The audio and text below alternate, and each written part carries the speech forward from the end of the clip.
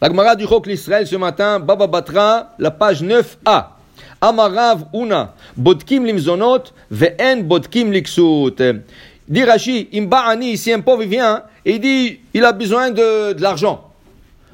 Rashi dit, vérifie si c'est pas un ramaï, c'est pas un tricheur ça. C'est ça, pas un voleur. Stam, il ramasse comme ça de l'argent. Okay? Vérifie est-ce que vraiment il a besoin de l'argent? Est-ce qu'il a de l'argent et il est en train de jouer sur le genre? Ça oui. Mais s'il te dit, j'ai besoin d'un habit, j'ai pas un manteau. Il fait moins 20 d'or, moins 30. Et monsieur, j'ai besoin d'un manteau. Tout de suite, il faut faire une collecte. Il faut lui acheter un manteau. Ne demande pas de questions. Demande pas de questions. Okay? L'habit, c'est très important. D'ailleurs, Yaakov Avinu, il se sauve de son frère Esav. Et le soir, quand il dort là-bas à Bethel, il voit une échelle avec des anges qui montent et qui descendent.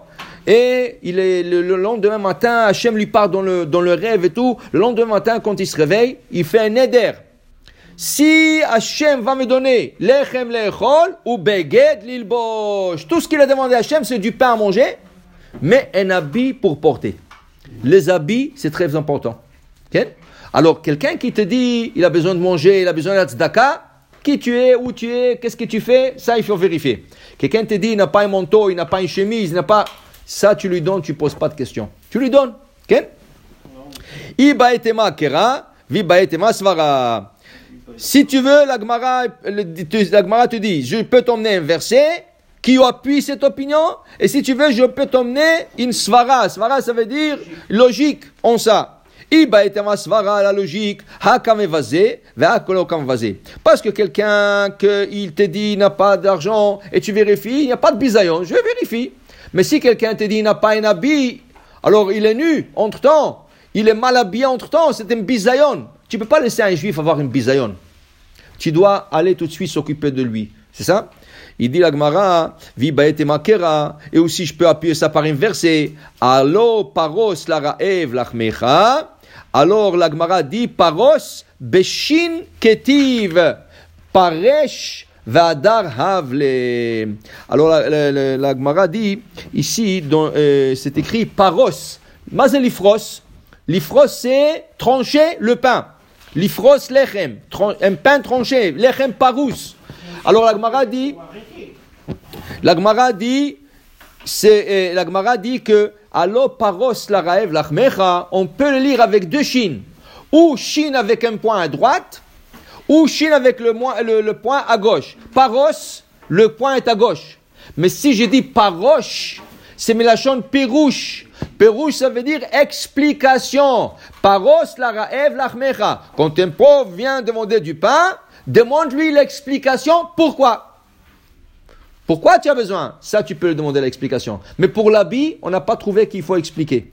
Pour l'habit, tu donnes tout de suite pour vertir sur ce pauvre. Vective. Et là-bas, dans le même verset, il est écrit Ki tir'e arom vechisito. Quand tu vois un homme nu, un homme mal habillé, vechisito, il faut que tu le vêtis. Le Midrash rapporte, il y avait un père. Il a fait un mariage d'un de ses enfants. Il avait deux enfants qui habitaient hors de la ville, très loin. Un était riche, l'autre était pauvre. Alors il a envoyé la lettre à son fils riche. Il lui a dit, mon fils, Bezrat Hashem, il y a ton frère qui se marie, viens avec tes enfants, viens avec ta femme.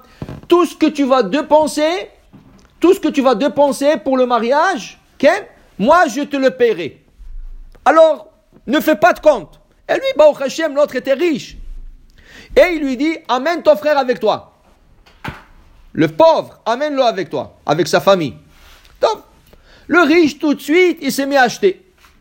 Des tuxedos, des chaussures, de tout ce qu'il faut. Et sa femme, ses enfants, des robes, de mariage, tout ça. Mais, il n'a rien acheté pour son frère. Rien qu'il a dit à son frère, tu sais, notre frère, il se marie, papa, il a demandé qu'on vienne au mariage, alors viens avec moi.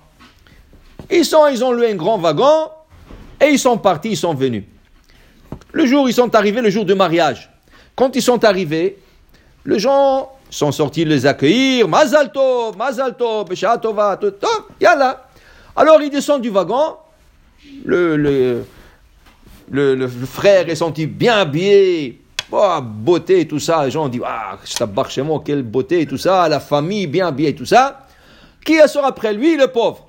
Habits déchirés, des souliers déchirés. Les gens étaient en choc. Le père, il a vu ça. Il était en choc. Mais il ne voulait rien dire. Il n'a rien dit. C'était la simha. Il ne voulait pas maintenant parler. Ah, ils ont fait le mariage. Sheva brachot. Tout s'est bien passé. À la fin de 7 jours, il vient le fils, il dit, papa, j'étais bien habillé, tout ça. Il dit, oui, tu étais très bien habillé. Bien, le mariage s'est bien passé, oui. Et il voit que son père ne répond pas. Ça veut dire, il répond, mais il dit pas direct. Alors, il n'avait pas le choix que lui dire. Il dit, papa, tu sais, tu m'as envoyé une lettre que si je dépense pour le mariage, tout ce que je dépenserai pour le mariage.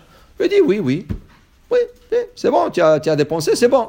Il dit, non, mais tu m'as promis que tu vas me rendre l'argent. Il dit, est-ce que tu as la lettre que je t'ai envoyée? Il dit, oui. Il dit, sors là. Qu'est-ce que je t'écris? Tout ce que tu feras pour mon honneur et tu dépenseras pour le mariage, je te paierai. Je te rendrai. Okay? Il dit, regarde comment ton frère a été habillé. Quand il est descendu, tu m'as fait honte devant tout le monde. Tu m'as pas fait honneur. Tu m'as fait bisayon. Il fallait habiller ton frère. Ça veut dire que tout ce que tu as dépensé, tu as dépensé pour toi. Tu ne l'as pas dépensé pour moi, pour mon honneur, pour le mariage. Tu l'as dépensé pour toi, personnel. Personnel, occupe-toi de toi. Il ne lui a pas payé. Dis à Kadosh Baruch Hu, tout ce que tu donnes pour le Shabbat, Ken, fais-le pour Hachem.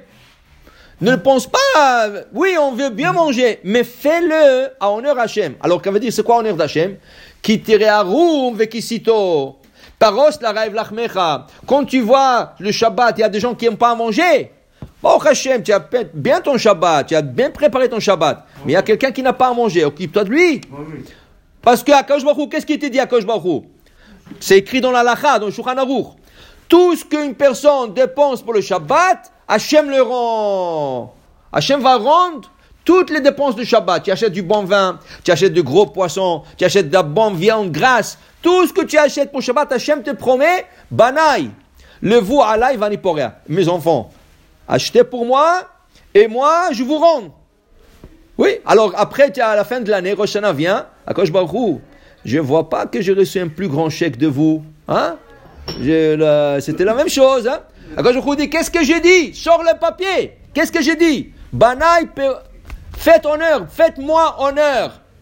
Tu m'as fait honneur, tu as fait honneur à toi-même. Tu voulais manger des bons poissons, de la bonne viande. Est-ce que tu as occupé de ton frère le pauvre? Si tu serais occupé de ton frère le pauvre, tu l'aurais donné à manger, tu l'aurais vêti, l'Ichvot Shabbat, je n'aurais rien dit. Mais maintenant que tu as fait pour toi, débrouille-toi. Tu comprends? Alors pour dire qu'il faut s'occuper et pour manger et pour vêtir le pauvre, seulement pour manger, on fait une petite investigation. Pour le vêtir, il n'y a pas de question, tu lui donnes tout de suite. Baruch Adonai Le'olam. Amen. Amen.